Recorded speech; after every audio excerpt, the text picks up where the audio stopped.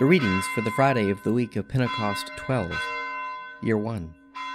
A reading from 2 Samuel, the 12th chapter, verses 1 to 14. And the Lord sent Nathan to David. He came to him and said to him, There were 2 men in a certain city, the one rich and the other poor. The rich man had very many flocks and herds, but the poor man had nothing but one little ewe lamb, which he had bought. And he brought it up, and it grew up with him and with his children. It used to eat of his morsel and drink from his cup, and lie in his bosom, and it was like a daughter to him. Now there came a traveler to the rich man, and he was unwilling to take one of his own flock or herd to prepare for the wayfarer who had come to him, but he took the poor man's lamb, and prepared it for a man who had come to him. Then David's anger was greatly kindled against the man, and he said to Nathan, As the Lord lives, the man who has done this deserves to die, and he shall restore the lamb fourfold, because he did this thing, and because he had no pity. Nathan said to David, You are the man. Thus says the Lord, the God of Israel, I anointed you king over Israel, and I delivered you out of the hand of Saul, and I gave you your master's house, and your master's wives into your bosom, and gave you the house of Israel and of Judah. And if this were too little, I would add to you as much more. Why have you despised the word of the Lord, to do what is evil in his sight? You have smitten Uriah the Hittite with the sword, and have taken his wife to be your wife, and have slain him with the sword of the Ammonites. Now therefore the sword shall never depart from your house, because you have despised me, and have taken the wife of Uriah the Hittite to be your wife. Thus says the Lord, Behold, I will raise up evil against you out of your own house, and I will take your wives before your eyes, and give them to your neighbor, and he shall lie with your wives in the sight of this sun, for you did it secretly.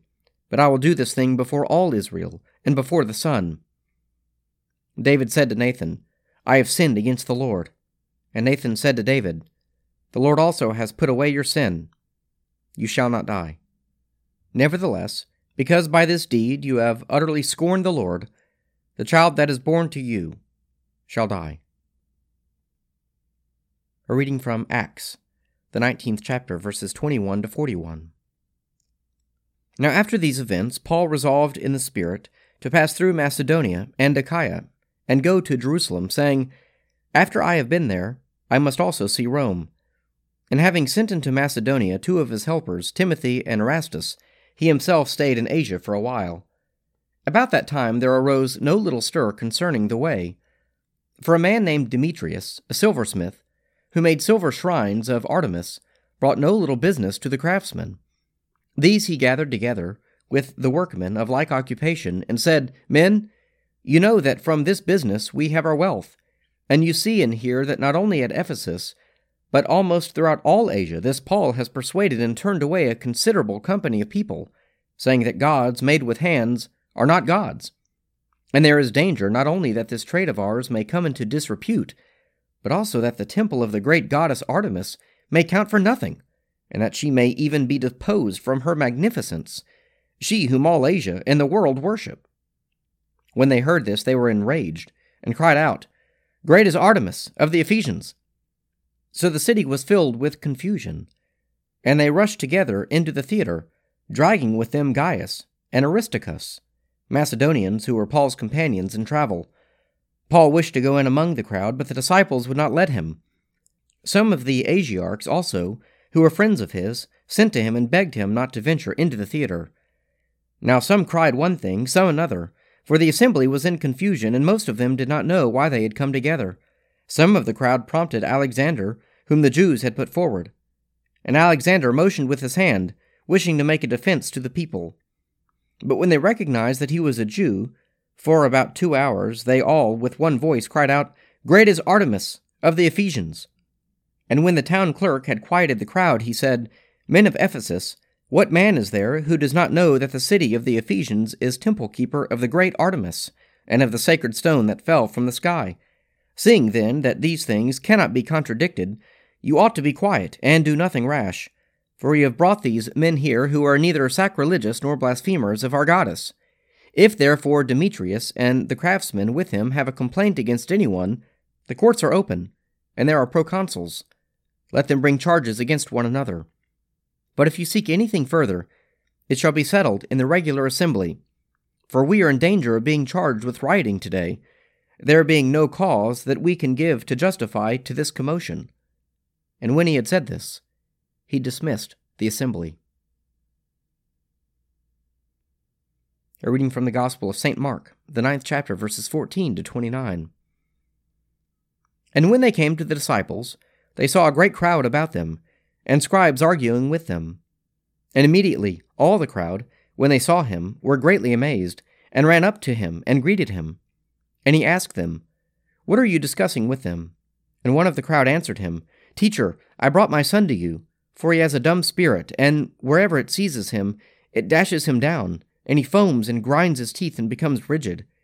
And I asked your disciples to cast it out, and they were not able." And he answered them, "O faithless generation, how long am I to be with you? How long am I to bear with you? Bring him to me."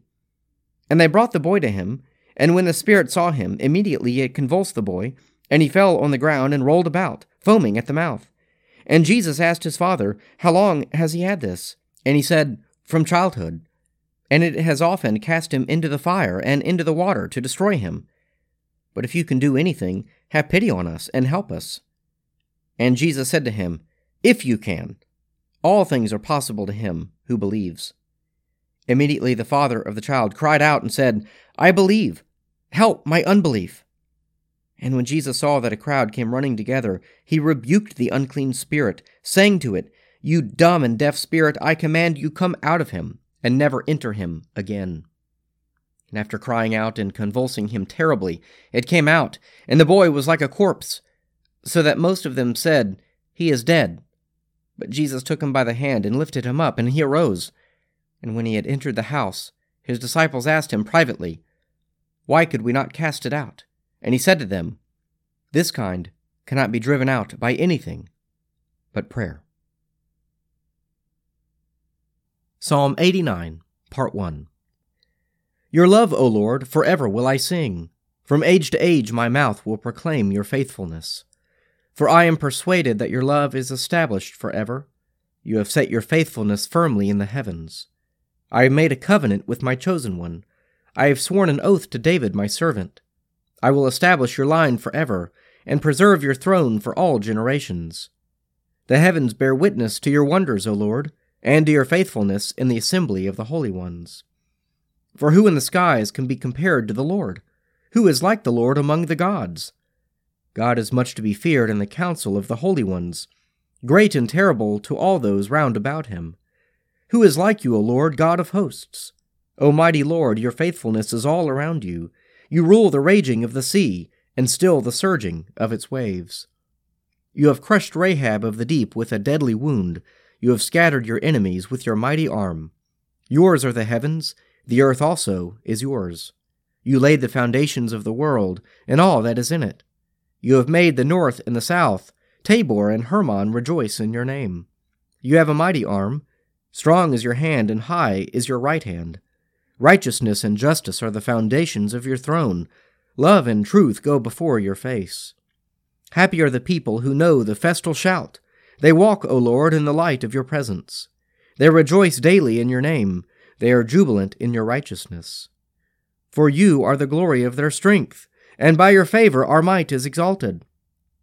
Truly the Lord is our ruler. The Holy One of Israel is our King. Let us pray. Our Father, who art in heaven, hallowed be thy name. Thy kingdom come, thy will be done on earth as it is in heaven. Give us this day our daily bread, and forgive us our trespasses, as we forgive those who trespass against us. And lead us not into temptation, but deliver us from evil. For thine is the kingdom, and the power, and the glory, forever and ever. Amen.